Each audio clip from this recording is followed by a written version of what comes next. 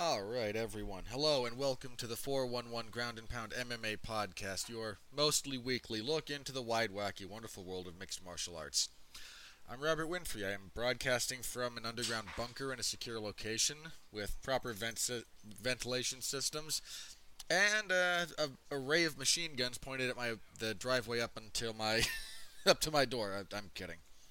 But it does kind of feel like that, doesn't it? Boy, what a difference a week makes. Remember last week? Before, people went crazy? Yeah. They were always crazy. They just, weren't manifesting it necessarily. Alright, jokes aside, I do have to actually. Regarding last week's show, I do want to apologize just a little bit here. Last week's show was, not up to my personal standards in a lot of ways.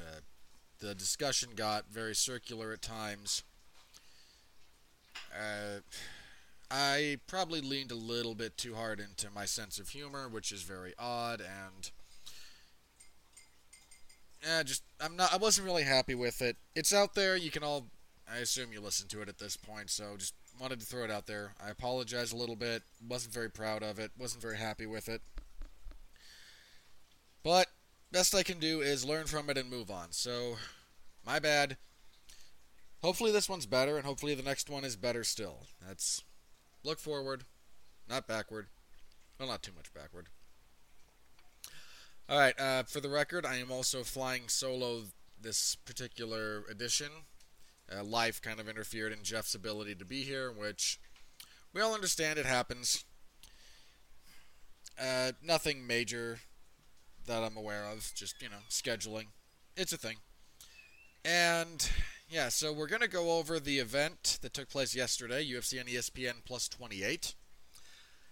And then I think a giant chunk of this show is going to be talking about, the elephant in the room. The global pandemic that we're now dealing with, and I try very hard not to contribute to some of the hysteria that's kind of living under the surface of the fact that, serious illness is being spread rapidly around the world. Yay. Because I think there's a lot of people that are overreacting, which leads to its own set of problems that exacerbate the situation rather than helping with it. I'm not going to get too deep into that, I promise. I'm not going to get too deep into politics or anything like that, but this is an unavoidable reality, and it does warrant a fair amount of discussion on this particular episode. So, all the other news seems to stem from stuff around that. I know a few fighters fell out of fights over the last week, but given the timing of some of that, it might be entirely irrelevant by the time we get there. So, there's going to be, a lot of that. So let's start on the fights that did happen this last Saturday in Brasilia, Brazil.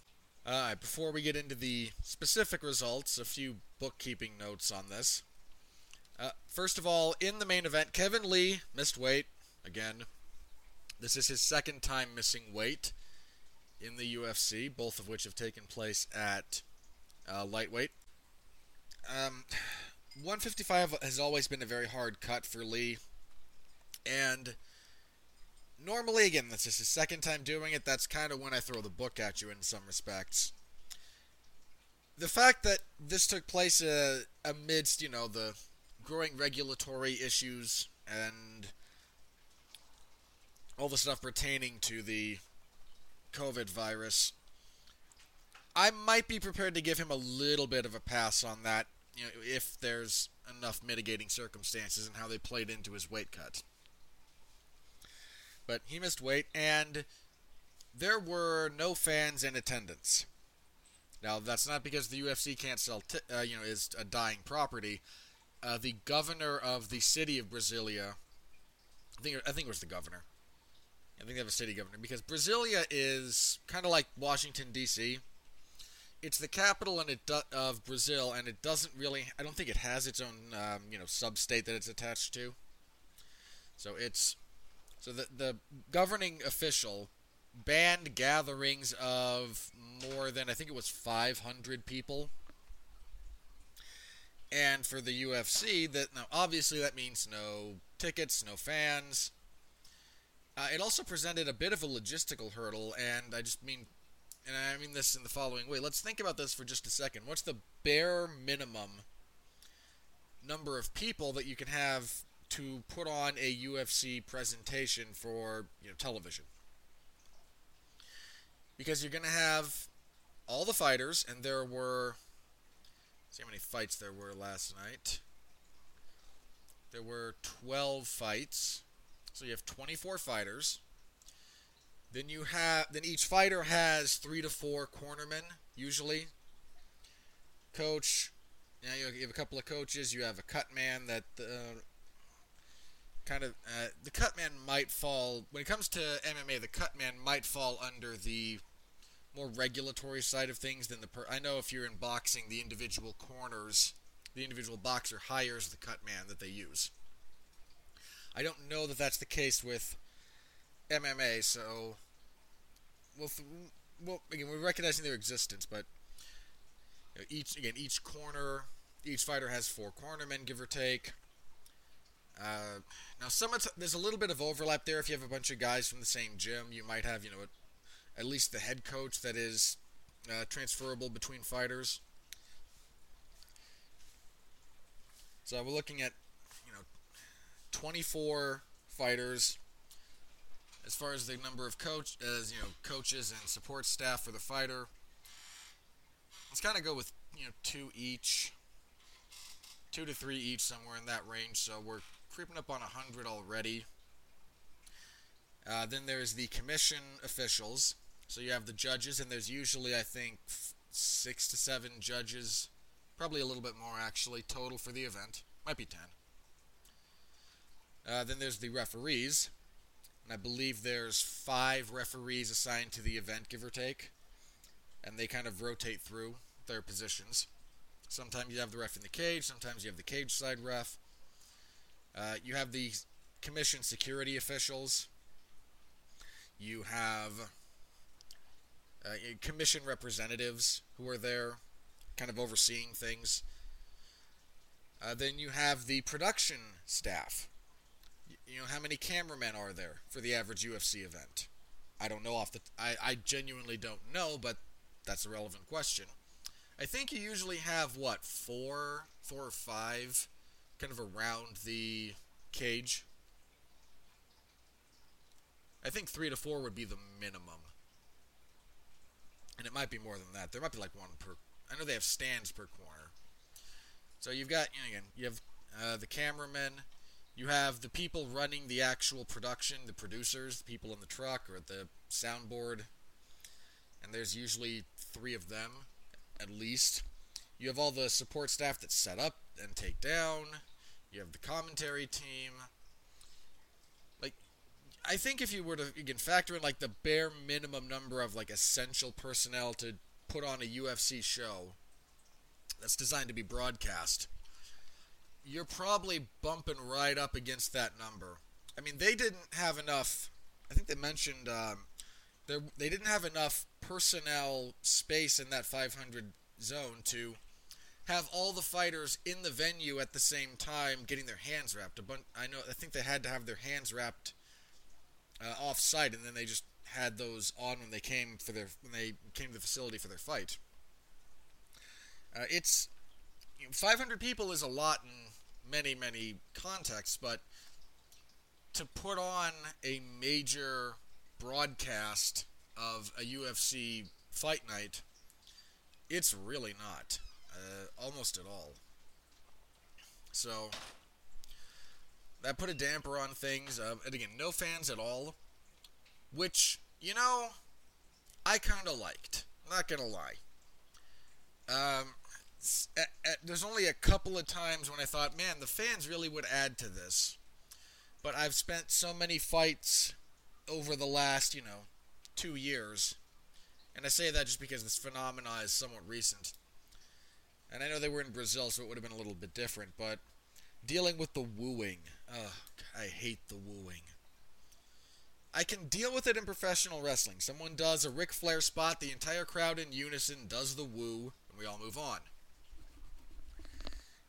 That's not how it works in MMA. It's some drunken jackass sitting, on the second tier up, who just decides that I'm gonna yell out "woo," and then about the time he's three-fourths of the way done with the sound, there's two more at disparate points around the arena who decide to join in, and then it just kind of spreads like this really obnoxious sounding, this obnoxious wave of noise around the arena.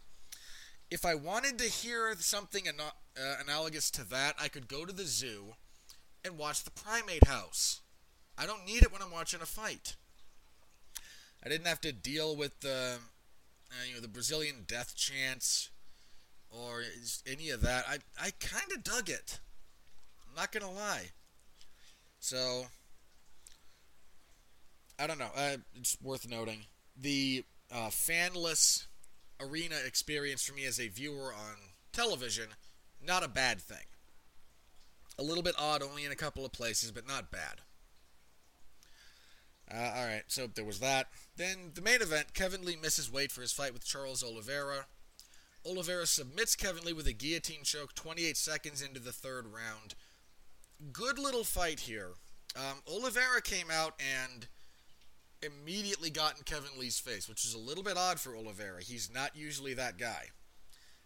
He came out, started throwing some jumping front kicks, landed a really good left hook. He was finding his right. Things got tricky when they hit the mat because if Oliveira can't get a dominant position quickly, it's not that I hate to say this because the man's obviously a submission wizard. But if you're going to combat him on the mat, the big thing is don't let him achieve a severe position on you. And let him work, because most of the time when he's trying stuff, he's going to be available to be hit in the head. This is kind of how Paul Felder undid him. And Lee found some success with that model. He was able to get takedowns into relatively secure positions. And then anytime Oliveira would try to invert for a leg lock, throw up a triangle, throw up an armbar, anytime he would try something, Lee would defend and then attack. And that seemed to be a winning strategy for him. Second round, Oliveira's right started really finding the target. Lee was very out of sorts anytime he was getting hit. Oliveira, hit him a fair bit before Lee got him down, and then just kind of a rinse and repeat of the second. In the third, now both those, I thought the second round was close. I thought the first round Lee took, because he was the one who actually did the most damage. Second round much closer because the first half of it is a lot of really solid stuff from Oliveira in terms of his stand-up offense. And then even on the ground, it's not like he was getting smashed. I think I had Lee up both the first two rounds, but the second one could have gone either way. The third, Oliveira hits a really nice front kick to the body. Lee kind of catches it and then comes in for a takedown. As he's coming in, Oliveira, with a really nice catch of the neck, gets his arm deep under there, all the way around the neck. As they go down, Lee lands in half guard. Unfortunately, it's half guard on the dangerous side, so you usually want half guard if your head is being choked by your opponent's right arm. You want to get your body on the other side from your head. It helps release the pressure. If you're going to the same side as the choke, you can actually just wind up making it tighter. You can get into full-on side control on the other side, and you're actually just giving them more like a rear naked choke grip with their arms. You may remember Frank Mir and Chuck Congo. Mir, drops Congo with a left, grabs that guillotine, and Congo tries to get around to side control, but he's on the wrong side of the guillotine. Mir puts him completely to sleep. So, on the wrong side, and Oliveira, the man has the most submissions in UFC history for a reason. He got that locked up. Lee had to tap. Massive win for Charles Oliveira. It's hard to overstate this. Oliveira's been in the UFC for a long time and has had a very, very odd career. He debuted. He had a fair bit of hype because of his submission acumen. He showed some stand-up skills. and everyone was, kind of on the bandwagon there. Then he fights Jim Miller, and that fight is very much just, Miller near the apex of his career at that point. I don't think at it, but very close to it.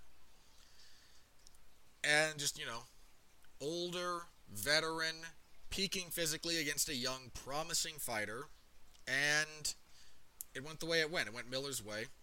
Followed that up with a no contest against Nick Lenz. He got stopped by Donald Cerrone. Rebounded with wins over lower levels competition. Moves down to featherweight. Gets stopped by Swanson. Gets beat up by Frankie Edgar. Goes on a winning streak. Then has that weird fight with Max Holloway where he gets the neck injury after just like a minute and a half. Rebounds, submits Miles Jury, then loses to Anthony Pettis and Ricardo Lamas. Goes back up to lightweight, stops Will Brooks. A little bit of an upset. Gets finished by Felder, and then since then has been on a winning streak. He's on, I think this was 8 in a row. 7.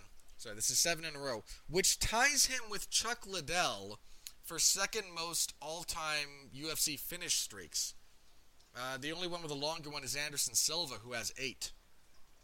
He's finished all of those. Now, again, some of those guys near the end of their career or lower-level guys. Clay Guida, near the end. Christos Giagos, not a bad fighter, but not a world beater. Rematch with Jim Miller, who's now, clearly on the downside of his career. This was his third fight with Nick Lentz, which he wins. Jared Gordon, and now big step up and beats Kevin Lee. And even though I had him down 2 rounds, they were competitive rounds. Doesn't look out of place. Finally seems like he's able to, break through his own self-imposed glass ceiling. This should probably get him into the top 10. Certainly adjacent. He was number, I think, 14 coming into this. And Lee was 8, I want to say. So he might wind up, at number 10. Huge win for him. Big setback for Lee. Misses weight again. Loses. Kevin Lee has the vast majority of the tools you want a high-level mixed martial artist to have. He has superb wrestling. He has good back. He has great back-taking. He has power. He definitely has a mean streak when he needs to tap into it. He's got freakishly long arms. The man has 77 inches of reach. Again, that's nuts. That's how tall is Kevin Lee? He's 5'9", so the man's about 3 to 4 inches shorter than I am, and our wingspans are about the same. Because I'm 6'1", somewhere in that vicinity. And yeah, my reach is 70... It's 76 or 77, I forget exactly. Plus, there's some issue of do you measure fingertip to fingertip? Anyway, point being, shorter than me, demonstrably, and has a wingspan identical, if not longer than mine. But he just, I don't know, man. He can't seem to really kind of get everything connected together. And it's unfortunate because there's very, very obviously just boatloads of athletic and fight potential within him. But you've got to be able to make weight. You've got to put it all together on fight night consistently. And he's struggled a little bit with both of those. And again, it's just kind of an unfortunate thing if you're someone in his corner or a fan of his. He is 2-4 in his last 6. Now, credit, one of those is to Tony Ferguson. Fair play, and he gave Ferguson hell through the first 2 rounds. He put a beating on Tony Ferguson that first round. Man, that was a rough round for Tony. But, Tony persevered and kept working, and Lee couldn't keep working. Then he had the Barboza win. The Iaquinta fight, which is an odd fight. It's a very odd fight. Tries his hand at welterweight and gets submitted by Rafael dos Anjos. Rebounds, knocks out Gregor Gillespie. Seems like he's, maybe putting things together again. Maybe, working at TriStar now with Firas Zahabi after his original head coach and Robert Follis passed. that, maybe this is going to be a good fit. We can get him back on the right track. And then this fight. Odd one for him, man. Yeah, Oliveira should be fighting. He called out...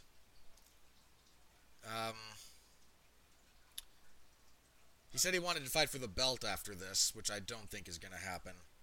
He's too far removed from that discussion. I mean, you've got Tony and Khabib, theoretically. Full disclosure, that fight's not happening in April. I don't think it is. It's just, we're, about a month away from when it's scheduled. And look at the state of things. Look at how long everyone's kind of expecting this to go on. It's not happening. It's just, I don't think it's happening at that point in time. I still think they'll try to make it happen, and I still think it needs to happen. In all seriousness, if Tony and Khabib never happens during their careers, whatever reason, it will be a crying shame for the fandom. And for both of those guys. I mean, look, if... let's say Khabib. Let's say Khabib... again, so we're not gonna... So the fight's not gonna happen in April. I'm gonna operate on that assumption because I think it's correct. Fight doesn't happen, and Khabib suffers, a major injury, or has to or decides to retire for whatever reason. And the reverse could be true as well. They've each pulled out of this fight twice. Now there's global pandemic. That fight is just, it's cursed, but we keep beating our heads against the wall because we want to see it so much. But if they never fight for whatever reason, it will be a crying shame. But if we're talking about Oliveira fighting for the belt, he would then be trying to leapfrog Conor, and he has nowhere near the star power to jump over Conor. He'd be jumping over, and Conor himself is jumping over Justin Gaethje. And Oliveira's not leapfrogging either of those guys. He's got at least one more fight. On the plus side, it should probably be somebody in the top 5. It's out of curiosity. Now, the rankings have not been updated to reflect these most recent results. But he's probably, let me see, Dan Hooker called out Gaethje. Poirier's sitting at number 2. He already lost to Felder. Oliveira was 13 coming to this. So you could maybe do Oliveira and Poirier. I think Poirier and Hooker, sorry. I think it was Poirier and Hooker and Gaethje have both kind of been... That group has kind of been, chirping at each other. I think if you do like Hooker and Poirier, you could maybe do Gaethje and Oliveira. You could do a rematch between Oliveira and Cerrone. Cerrone is currently ranked 6th. You could do a rematch between Felder and Oliveira. I think it's a harder sell because he caved in. Felder crushed him with elbows. He finished him good and proper. But he's going to be fighting somebody in that top space. I mean, that's what should be next for him after this. And again, solid enough main event. Co-main event, Gilbert Burns defeats Damian Maia via TKO, 2:34 of the first with punches. Maia just kind of probing with his jab, not bringing it back properly and not moving his head to compensate. Burns cracks him with a left hook, finishes him on the ground. Big win for Gilbert Burns. This is probably the biggest win of his career. He's now on, another winning streak. I mean, consider this for just a second about Gilbert Burns. He has lost a grand total of 3 times in his entire career. One of them was to Rashid Magomedov back in 2015. Now, Magomedov he left the UFC in 2017. And has been kind of, hanging around the PFL and whatnot since. And that's gone kind of intermittently well for him. But he was a really tough out at the time they fought. He lost to Michel Prazeres after Prazeres missed weight badly, and Prazeres is a tank. And then he got knocked out by Dan Hooker, who's a top, a top 5 lightweight in the world. And now he's on a winning streak. And he finished Damian Maia. Now, I looked this up because I think it bears noting. This is only the second time in Damian Maia's entire career that he has been finished. Now, Damian Maia started fighting in mixed martial arts in 2001. So in a 19-year career, almost 19 years, he's been finished only twice. The first time he was finished, I remember because I was watching the fight at the time. Nate Marquardt knocked him out at UFC 102 in 2009. So between August of 2009 and March of 2020, he was never finished. Now, he lost during that time period. Lost to Anderson Silva, Mark Munoz, Chris Weidman, Jake Shields, Roy McDonald, Woodley, Covington, and Usman. All of those were decisions. I can't even... this might even... Now, bear in mind, I can't remember every minute of every Damian Maia fight. But I genuinely can't remember any time during the rest of that run that he was really even all that close to being finished. I mean, I know there was an argument that Anderson Silva could have finished him if he'd really wanted to and whatnot. I'm not really going to engage with that. He got his face busted up, that's for sure. But, was Anderson ever really, on the verge of getting a finish? We all thought, he was maybe 4 steps away, and he just wouldn't even take the 3rd step.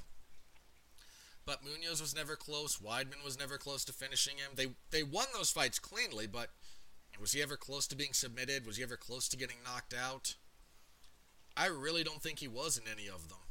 Even when he lost decisively, never all that close to being finished. Now, so huge win for Gilbert Burns to be the first guy in, over 10 years to stop Damian Maia. That's a big feather in his cap, man. Post-fight, Burns called out Colby Covington. More on Covington in a minute. It's not the worst call-out in the world. Colby's a relatively high-profile figure. A lot of people don't like him. And a lot of people think they can beat him. So, take your shot. You just, stop Damian Maia. Maia has very recently released a post saying he thinks his next UFC fight will be his last. And said he would like to fight either Diego Sanchez or Donald Cerrone. I could absolutely do a fight. You could absolutely do a fight night main event between Cowboy and Maia. And, let that be kind of Maia's swan song, win, lose, or draw. Maia's been around forever, man. I know he's had some, very dull fights, but the man's been around for a really long time. And I'll be sad to see him go. Again, are all of his fights barn burners? No, that's not his style. But I am going to miss him when he's gone. At lightweight, Renato Moicano makes his move up to lightweight after having the back-to-back losses at featherweight. And submits Damir Hadzovic in 44 seconds of the first round. Hard to really get a feel on this, it's a 44-second fight. But Moicano, still very good. Was able to get the back rather quickly. Nice little sequence that he used to get it. And got the choke rather quickly as well. So, is Hadzovic a world beater? No, but he's no one to be trifled with either. So, good win for Moicano. Gets him on the ground at lightweight. He said he wants to fight Paul Felder. I don't think Felder would go for fighting an unranked guy like that, but, if he would, good fight. Certainly wouldn't complain about it. It's lightweight. It's full of great fighters. Okay, those were, for the record, our only 3 finishes of the entire event. The last 3. We went to a decision the other 9 fights. This event tied the record for most consecutive decisions in a UFC event in the modern era. I believe it tied with Shogun versus Smith and Dos Anjos versus Edwards for 9 in a row. The record for most decisions on a card total is 10. That's held by, I forget what card. I want to say one of the Henderson. I want to say Dan Henderson was in the main event.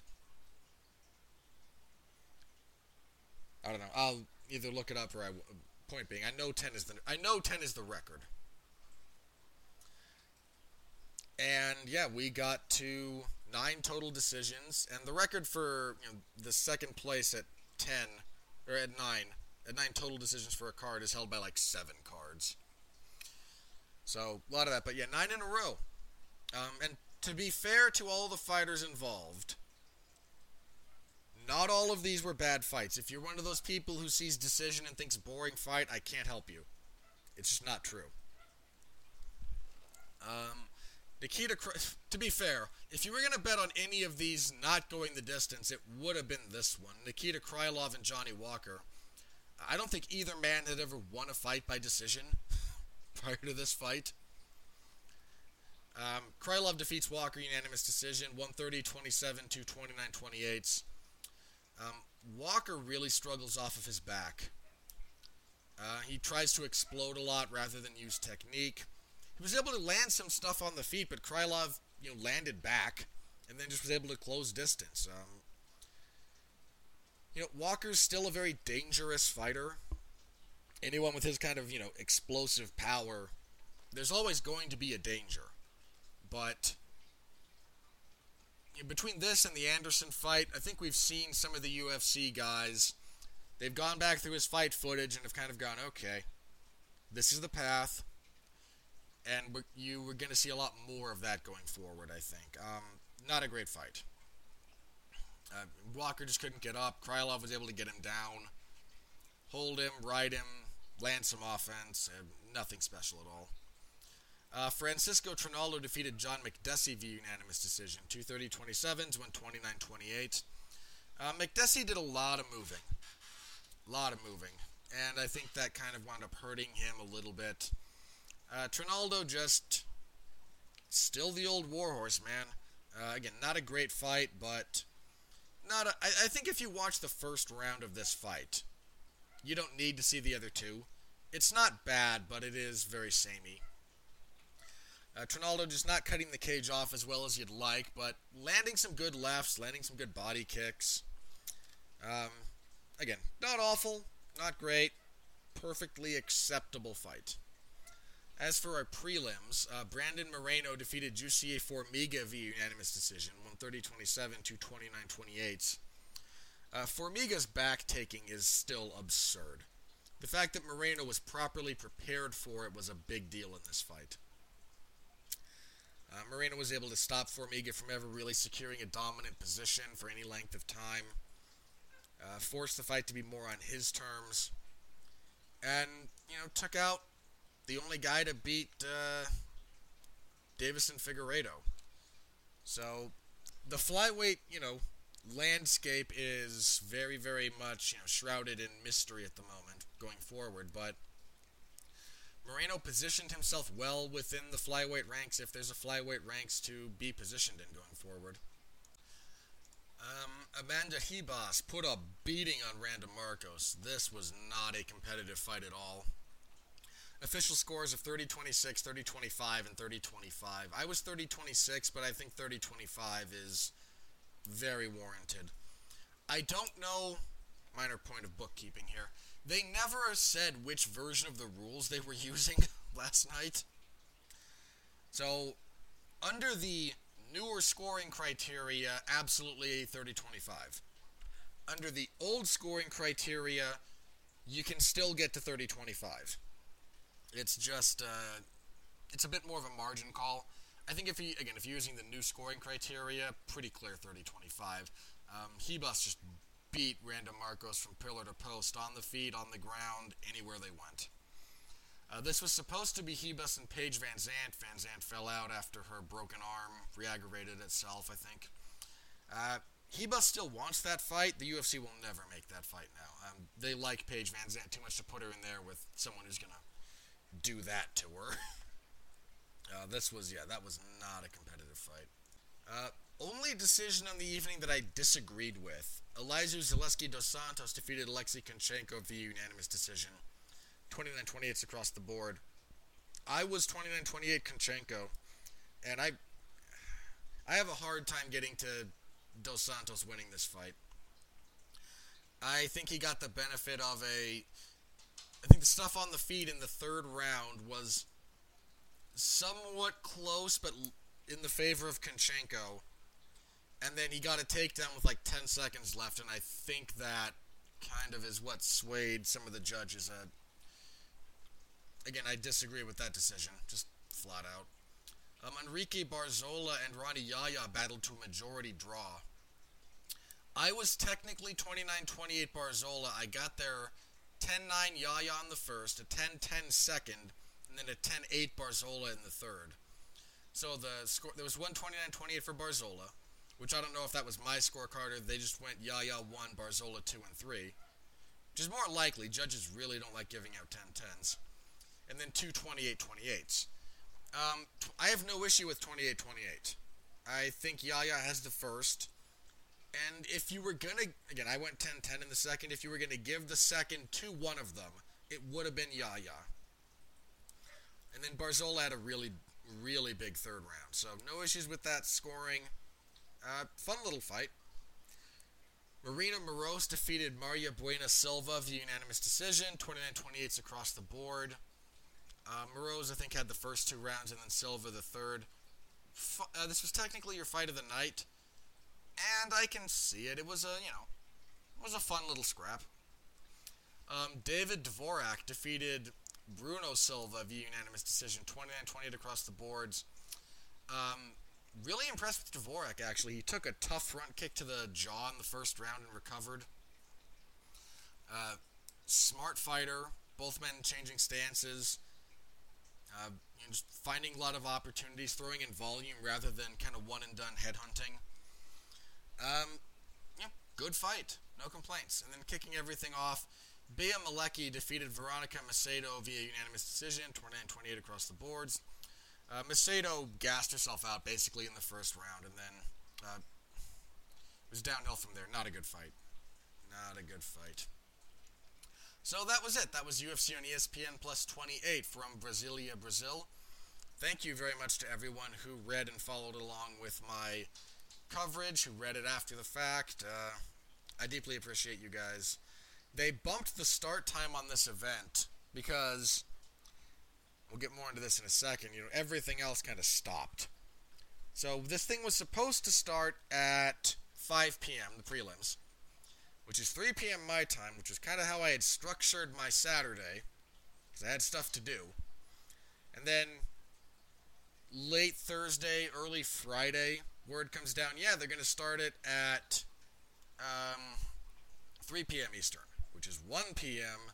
for me, and it really kind of messed with my day. That was fun.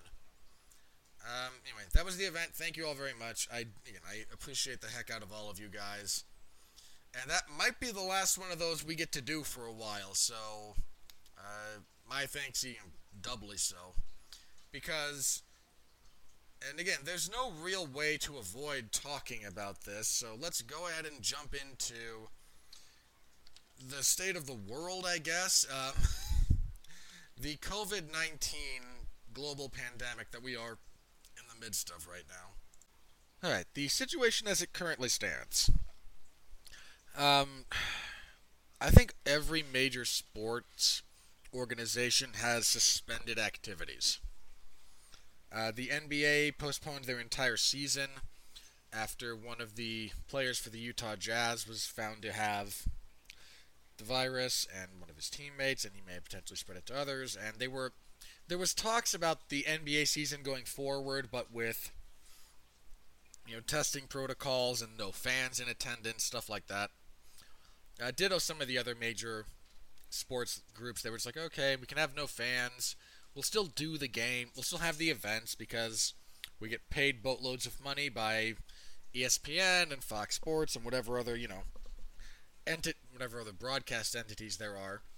And sure, we won't have fans, but, we can still have the games. And that turns out to be not very sustainable. So, again, the NBA postponed their entire season. The NHL postponed their entire season. Major League Baseball has, as of right now, pushed back its opening day by several weeks. I think NASCAR postponed. I might be off the mark on that. I know the NCAA stopped everything, because March Madness was about to begin, so that's not happening. Their wrestling tournaments aren't happening. The XFL, for those following that, postponed the remainder of its current season. Did say they were planning on being back for for 2021 though, and they've probably had been successful enough over the duration of their lifetime right now to justify that, I think. And if you put some more effort behind, marketing and team building and whatnot during the downtime, that might be justified. I'm not a big fan of the XFL, but if I'm going to talk about whether or not I think they're just blowing hot air about being back next year, I don't think they are. I think there's a pretty good chance, actually, that they will. So all of those organizations have stopped, basically. And then there's the UFC, which Dana White publicly stated it will take a government-mandated quarantine for us to stop. Well, buddy, you might be getting your wish.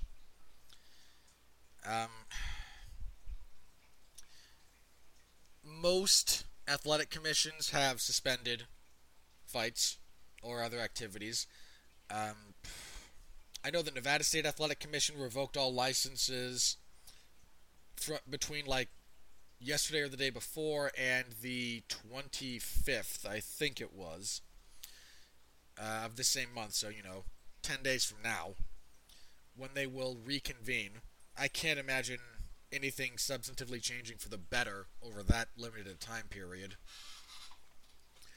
And that means that, and if that holds, and I have to imagine it will, the UFC's kind of fallback plan for events in Columbus and Portland and London and blah blah blah blah blah not being available to them was to host them at their Apex Center. This is the site of Dana White's Contender Series. It's just the UFC's. It's not a big venue if we're talking about what you're used to seeing, but they have a cage. I think it's a smaller 25-foot cage. And they have, broadcast facilities and abilities. It's a perfectly valid location from which to run fights. And the thought was, okay, if we can, we'll control so there's no fans. We'll follow if the guideline is, okay, you can't have more than 500 people or even 250. They might have been able to make that work. But that's not really the direction things are going. Again, all fight licenses are temporarily revoked by the Nevada State Athletic Commission.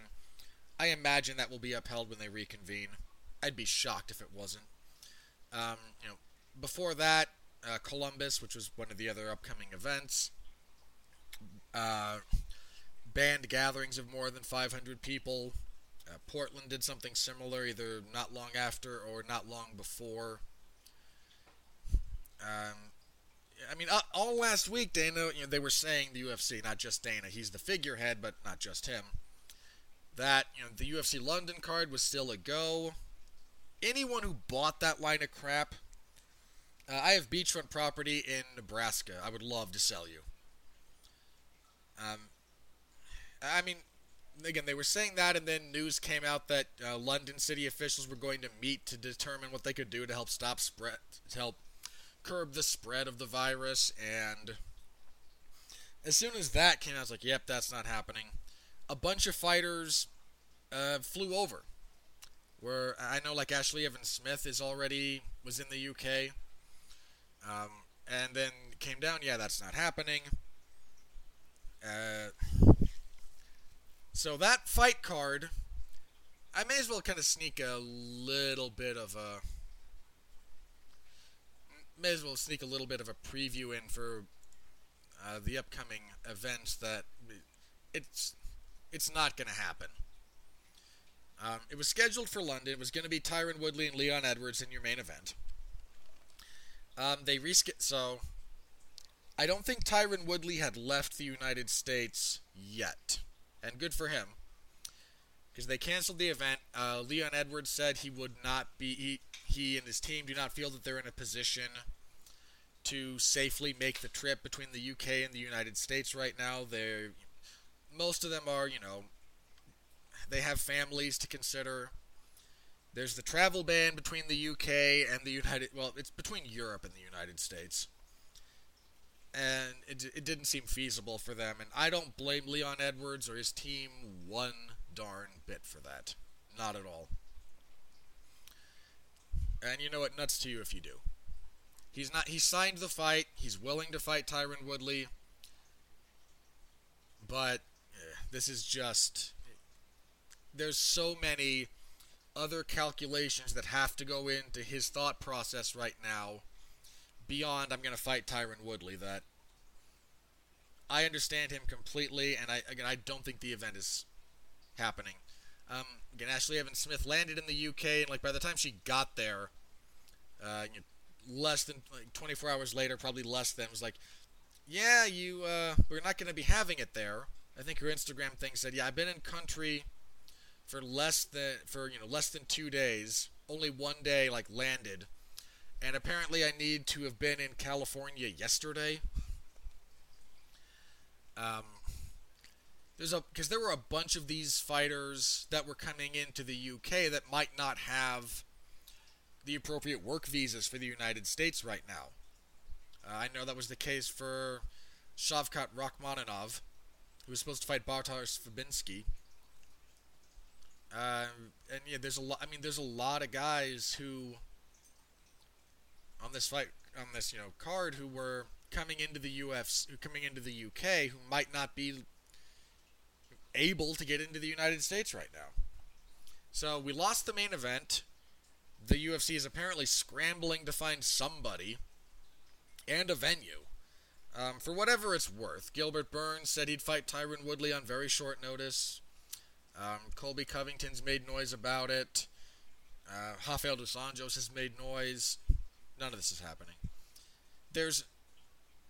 I really don't think the UFC is going to find any venue that will license this, that will sanction this kind of event right now. I don't think it's going to happen. Apparently, one of the things they're discussing is, finding, tribal land. Because that's not necessarily... Because, for those of you who don't know, tribal land is the sovereign province of the tribe that it's assigned to, not the United States government. So there's some discussion about that. I'm kind of... if there were any possibility... I almost don't want to say it, because there's some intern right now sweating, going, if I can come up with the idea that can save a few events, I'll get promoted and they'll actually start paying me. And I don't know that I want to give you an idea. Because at this point, I have serious ethical concerns about the UFC running events right now. You're talking about a bunch of people traveling interstate or internationally, a bunch of fighters compromising their immune systems while they're cutting weight, a sport, to the extent that you even want to necessarily acknowledge MMA as a sport, and there's a much more high-level discussion that can be had around that topic. And you're in such close proximity with this, and this virus is... It's not... How did I kind of see this talked about? It's not truly airborne, because it does have to... A truly airborne virus can just live in the air. This one more has to live in the like the fluid that you breathe. That because there's small particles of fluid that are kind of always expelled in and out when you talk, when you cough, when you sneeze, whatever. And those can have a fairly significant distance. I think 12 feet ish. Might be kind of the upper bound limit, or well, not the upper bound limit, but it's kind of a good marker for that. So there's all that, and you still do get it kind of by breathing. You breathe it in, but it's not airborne in the truest sense of an airborne illness where you need a full-on hazmat respirator. Here, if you're just far enough, literally, if you're like far enough away from another human being, even if they're infected, there's a good chance you're okay. At least that's my understanding from kind of what I've looked at. I am not a medical professional. Okay, do not take my word as gospel, please. I beg of you. And your best bet is to kind of practice some social isolation anyway. And I've seen a lot of UFC fighters kind of towing the company line here, and it's just sad. I mean, Bellator 241 got called off like the day of the event, the day before the event, due to these concerns. Bellator just paid everybody and said, go home. Most fighters want to fight because they only get money if they fight. Most of the UFC's payouts will get a fighter from one fight to the other, but not really much more than that. And I've talked about fighter pay in the past. We've beat that drum. Not going to do it again here. A lot of the reason you're looking at fighters kind of going, yes, I need to fight, it's because they will face financial ruin if they don't fight for 6 months. Especially if they previously fought, 8 months ago, and you have a fight scheduled in the next, 3 weeks. If suddenly you can't fight for another 6 months, that can be a big deal for a lot, especially the I'd say lower level, but if you're lower down on the pay structure, it's a huge deal. I mean, there are guys who make, $20,000 gross to fight. Say you have 20 and 20. So you have 20 to show, 20 to win. Fight and you lose. You get $20,000. Then you have to pay, your agent and your coaches take a percentage off the top usually. Then you have to pay taxes in whatever state you're in. I think like Nate Quarry mentioned, his title fight against Rich Franklin, he banked after paying, from whatever his paycheck was for that. When it was all said and done, he only made like $6,000. I imagine that is not an uncommon scenario. So, there's a lot of fighters that, need to fight financially. And that's where I think you'll see a lot of the support for Let Us Fight comes from, is coming from their own financial desperation. Desperation might be a strong word, but you guys know what I mean. And, if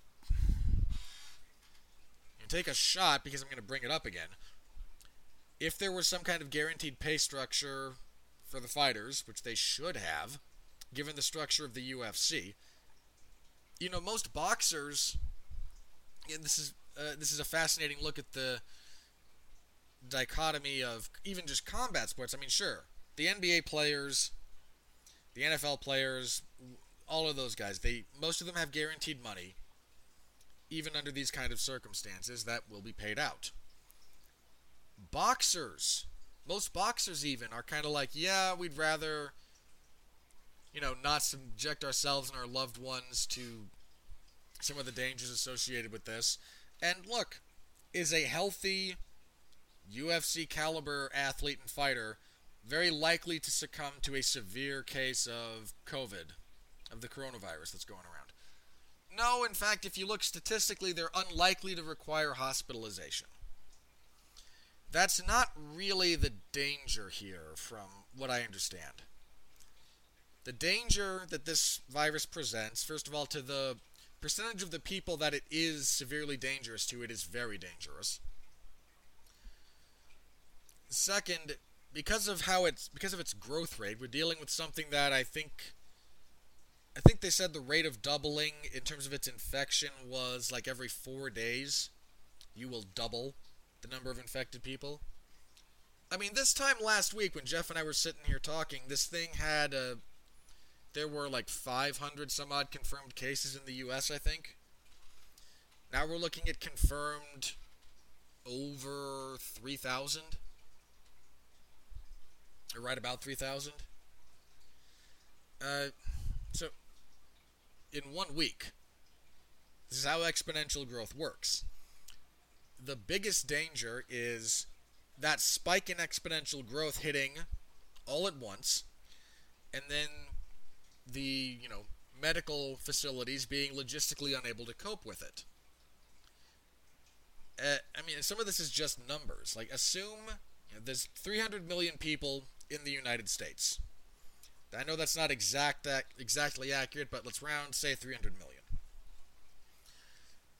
I think some of the latest numbers were, of all people exposed to it, I think it was 60 or 80.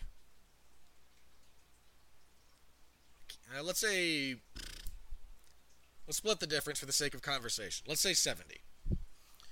Let's say 70% of all people infected with this do not require hospitalization. So that's a giant chunk. But do you know what 30% of 300 million is? It's not that hard to calculate. 10% of 300 million is 30 million. 30, 60, 90. So 90 million people requiring hospitalization. That's just assuming that number is, give or take, accurate. Do you really think the entire medical infrastructure of the United States right now could handle 90 million people requiring hospitalization, to say nothing of those requiring more serious care in something like the intensive care unit?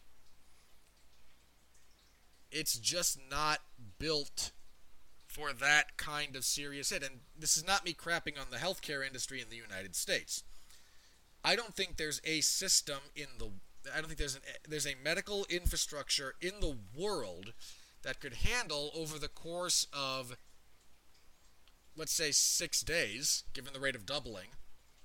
Say in a single 6-day period, you suddenly had, let's not even say 30 million, let's be charitable, call it, 25.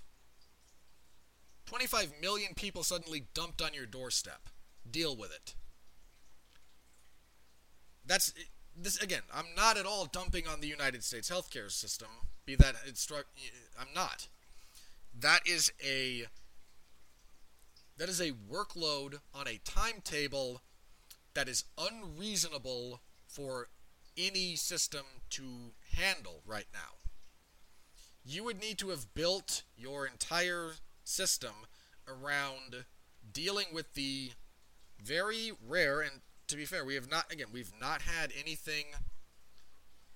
I know there's a bunch of people who have said that, there were other outbreaks that people overreacted and kind of panicked to. This is true. And to be very clear, I think there's a lot of people who have wildly overreacted to what's going on right now. Guys, you don't need to go buy an entire pallet of toilet paper. You really don't. It's not going to help you.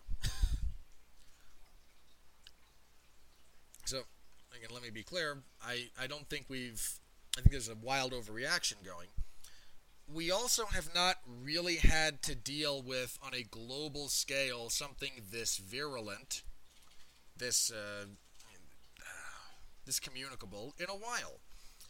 A lot of people worried about, stuff like Zika and the West Nile virus. Those are transmitted by mosquitoes. And don't get me wrong, they're not pleasant, but there's steps you can take to deal with mosquitoes. I know some people have mentioned, H1N1 or the swine flu from a few years ago. And to be fair, that killed a lot of people. as does the regular flu every year.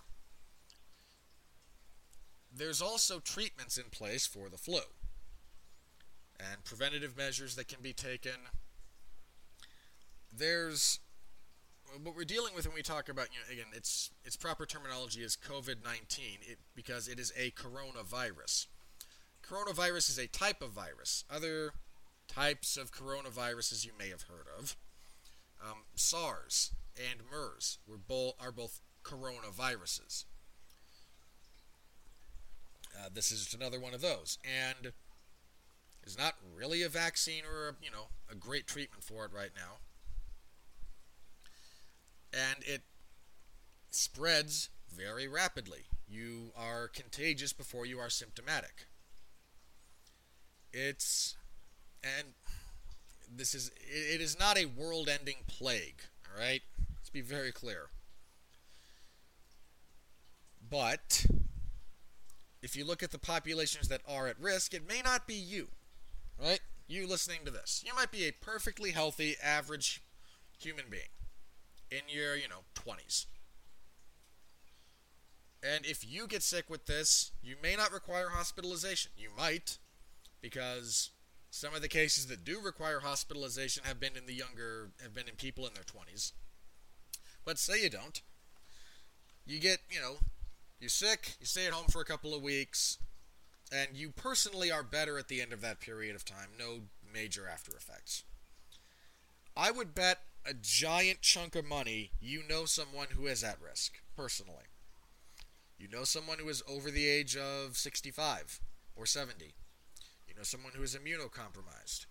You know someone for whom getting this is probably fatal. I know people like that. I know I do. And you will be transmitting that to them before you even know you are sick. And the real danger is, again, that the infrastructure be able to sustain itself rather than be overwhelmed. That seems to be one of the big points of determination between a high mortality rate or a low mortality rate when it comes to this disease. Italy, for example, got slammed all of a sudden, very, very quickly, by the way. Italy got hammered over the space of 10 days, I think it was. Just slammed. By the end of like a 3-week period, they were just slammed. And wound up, having to make choices about who's going to live and who's going to die. Other places, South Korea, I think, was one that's been mentioned. Taiwan. They've been able to stop.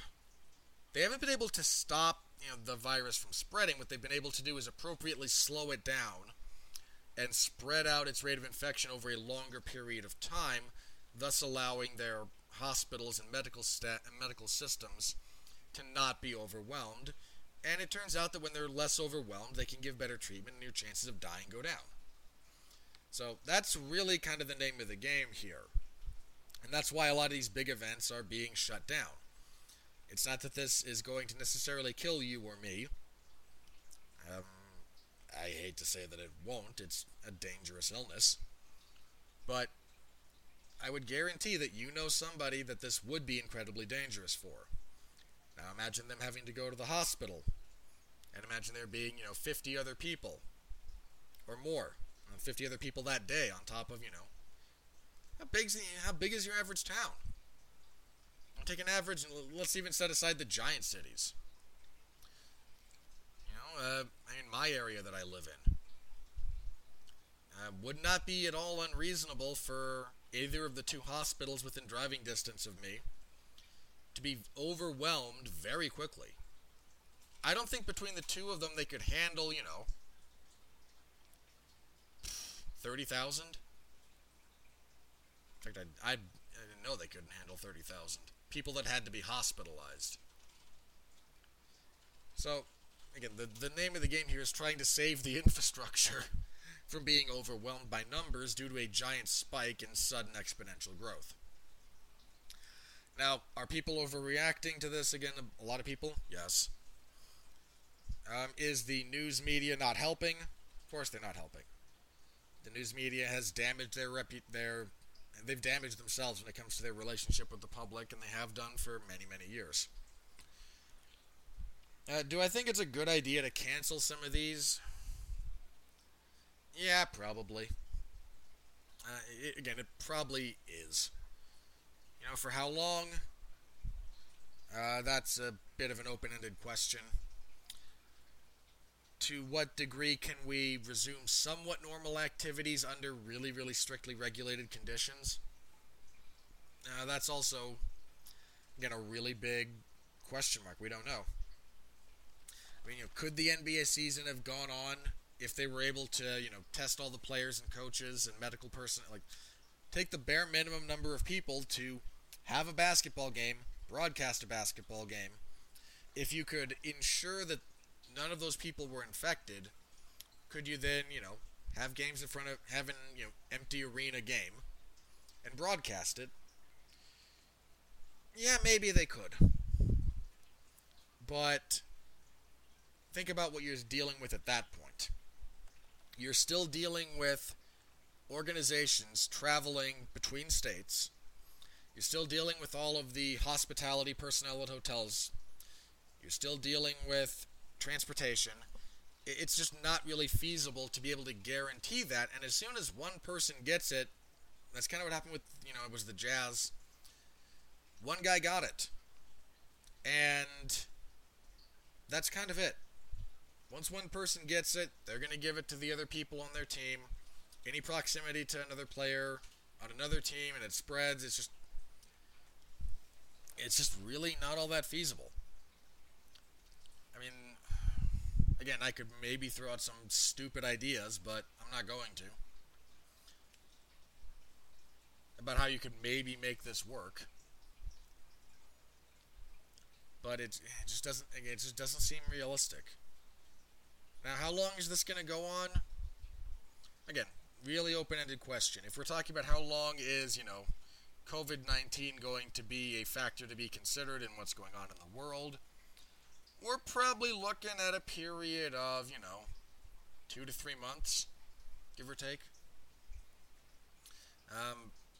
Beyond that, there's still a lot of unknowns about that. Will a vaccine in that short a time period seems like a bit of a stretch. I know that, the Chinese government has said that they're kind of close to one. I don't believe that.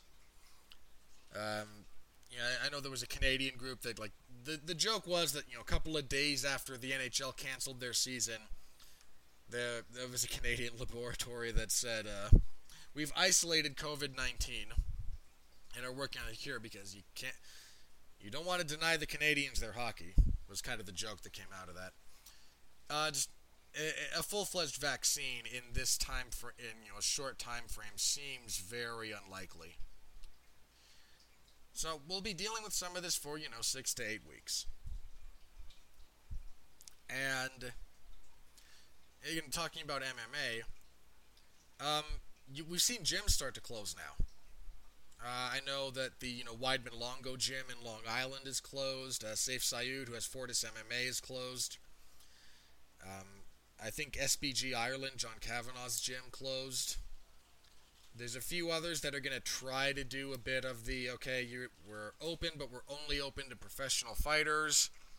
That will, if I were to bet, that will go on for a week at most before we see places like AKA or ATT or Jackson Wink or any of those other big camps they're going to close. It's unfortunate, but whenever something like this happens, this is kind of the response.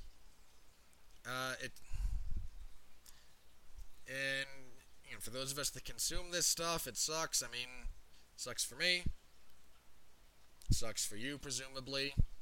But I think that's kind of what's going to happen. Again, right now the UFC is still saying that we're going to put on this UFC on ESPN Plus 29 event. No venue, no city, no main event, no really support card. Right now, I think the official listing right now is main event, Tyron Woodley versus somebody. All their fights listed for that same card Kevin Holland versus somebody. Darren Stewart versus Marvin Vettori. I'd be surprised if that actually goes off. Darren Stewart is a UK fighter. I think he's based out of the UK. So he is probably not going to make that. And Vettori is Italian. He fights out of Italy. Yet there's almost no way. With what's going on in Italy right now, almost no way. Paul Craig versus Ryan Spann. Craig is Scottish, and the travel ban is a thing. And Jake Collier versus TBA. I have almost... If the UFC is able to cobble together something, first of all, it's going to be a bunch of people that you've never heard of. You might get a UFC main event. If they can get, someone to fight Woodley on short notice. Might. The rest of that card is going to be people you don't know or who had, a UFC record of 0-2 or 1-3 and were cut. And that's assuming they can even find a place that will license and sanction it. It's just not really... I just don't think it's going to happen. I really don't think it's going to happen. And... there's not really enough of a card for me to even potentially preview here. So I'm really going to go into that. This is really going to screw up the UFC's plans for the next foreseeable weeks. Let's take a look at the old schedule here. So we have everything before UFC 249, that's the Khabib versus Tony card on April 18th, is currently no venue, no location. That's Woodley and Edwards, which we know that fight's not happening, but that's the event. And Ngannou versus Rosenstruik and Overeem and Harris.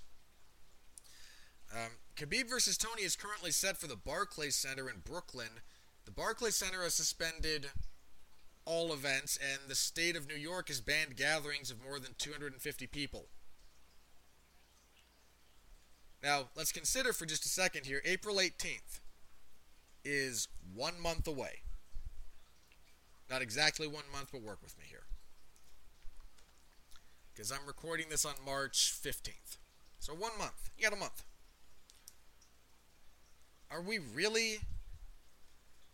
Is it really all that feasible that things will have worked themselves out to the point where that's going to be a feasible thing to do? I don't.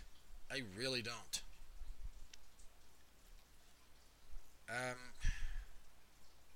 And I know the UFC is banging on about making fights, and I don't know really who's at fault here. I know Dana doesn't like to cancel stuff, but you also have to imagine that Endeavor is leaning pretty hard on this. I think Endeavor also owns the, they own like a bull riding thing, the PBR. And they're still holding events. Look, the Endeavor took on a pretty giant debt load when they bought the UFC and had some to begin with. And I don't know the totality of the structure of the UFC's deal with ESPN. But there might be only a very small downside guarantee, and the rest of their payment structure is based on events actually produced. Meaning if there's no events produced, they don't get paid. So again, that's contract fine. That's minutia of the contract. I don't know.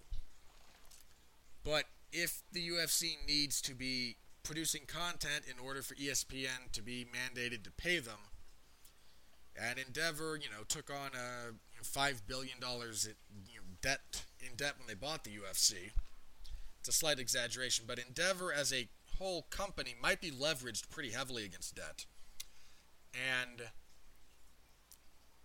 not getting paid for, let's call it 2 months worth of content, that might be a really big deal for them if we're talking about the numbers that ESPN pays. So, I don't know. Again, at a bare minimum, I feel at a bare minimum the next 3 events are not going to happen. it seems utterly unreasonable that they would. And then the fourth event is Tony versus Khabib, which I don't think is going to happen either.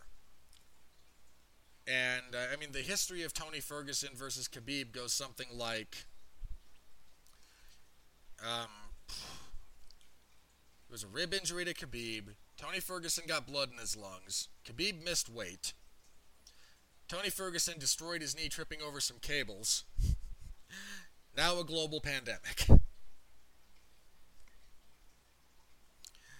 Oh, God. I don't know what to say. I really don't know what to say about that. It almost defies belief, doesn't it? So, I don't know. I do not know when the UFC will be able to resume something resembling their normal schedule. I don't know when the machine can start turning again, but at the moment, it really doesn't seem like, again, at a bare minimum, those next 3 to 4 events, I don't think they're going to happen. I really don't. And if something approximating a UFC event does happen, it's not going to look anything like the normal UFC product. And I don't just mean the fans in attendance. So, I do not know, but that seems to be the state of things as they currently lie. The UFC is trying to bribe tribal leaders into letting them host events, and not screening, by the way, not actually screening for the virus. Ugh. And you know what, for the record, I've said for years that the FDA is a fundamentally broken organization. That is very, very evident right now. If for no other reason than the following, we need testing for this virus. The CDC put one out that was inaccurate and didn't really work. But the FDA is not really interested in relaxing some of the testing regulations that they have for private industry to create a test for this. And the FDA regulations on these kinds of things are fairly extensive, and to be fair, exist for a reason. This is not to say that anyone should be able to claim anything that they want and sell faulty products like that.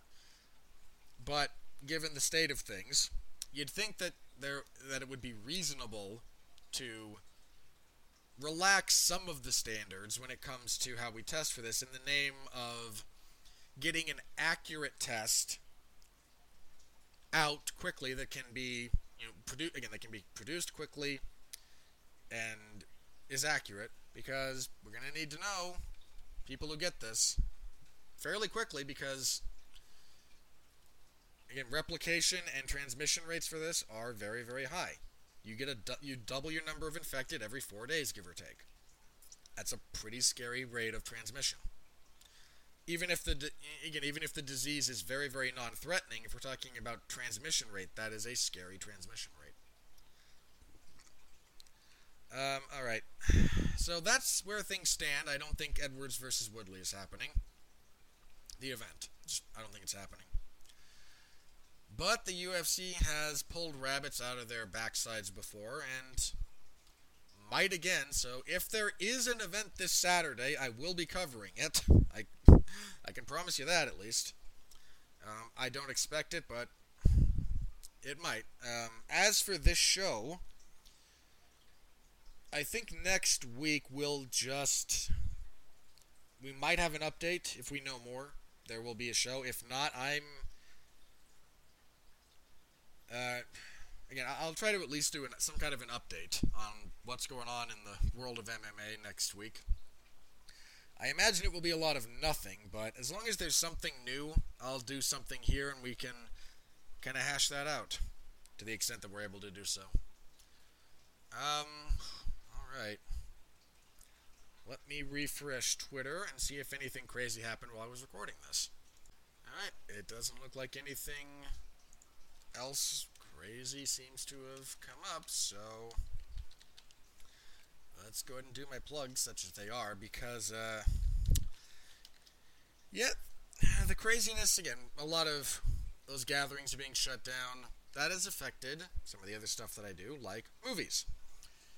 I will not be on Damn You Hollywood this Tuesday. There will be an earlier in the day recording session. It will be Mark Radulich and Alexis Haina talking about Bloodshot.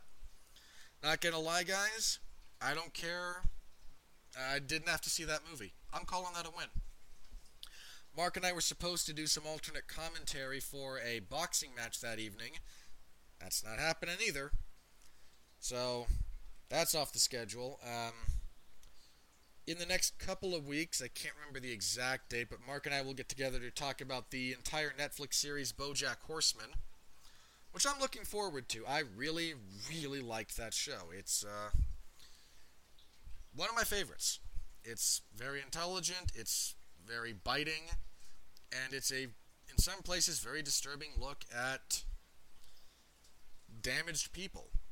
It's also, I think, one of the best representations of depression that you've seen on television. So, there will be that in the near future. And for a lot of what I'm doing, you can like the Radulich and Broadcasting Network Facebook page. Poor Mark is apoplectic, trying to deal with a bunch of movies being delayed, like New Mutants and Mulan both got pushed back. The Fast and the Furious movie got shoved back a whole year. So a lot of our movie reviews are taking a hit, but the television stuff that we talk about, especially the old, some of these stuff that's either already in the can or already being broadcast, shouldn't be a problem. I know a bunch of places have suspended production on things going forward. Netflix has. I think ABC did. I imagine everyone's going to in the near future. Just shut down most of that stuff for a while. But any of the older stuff we'll get together and talk about. So you can still find us. We'll still be podcasting. We will be trying very hard to continue to provide you the quality content you are used to receiving from us. So please keep tuned in for that. If there is a UFC event on Saturday, I'll be there to cover it. Me and the cockroaches. We'll be there. I'll try to have something next week. Again, it might just be news. Even if it's just a, hey, guess what, we're all still here kind of thing. It might be short, so be on the lookout for that. Until then, thank you all again very much for your support of our work. I always say stay safe out there because I think it's an important thing to do. Stay safe out there. I'll see you next time, hopefully, and please continue to be well, be safe, and behave.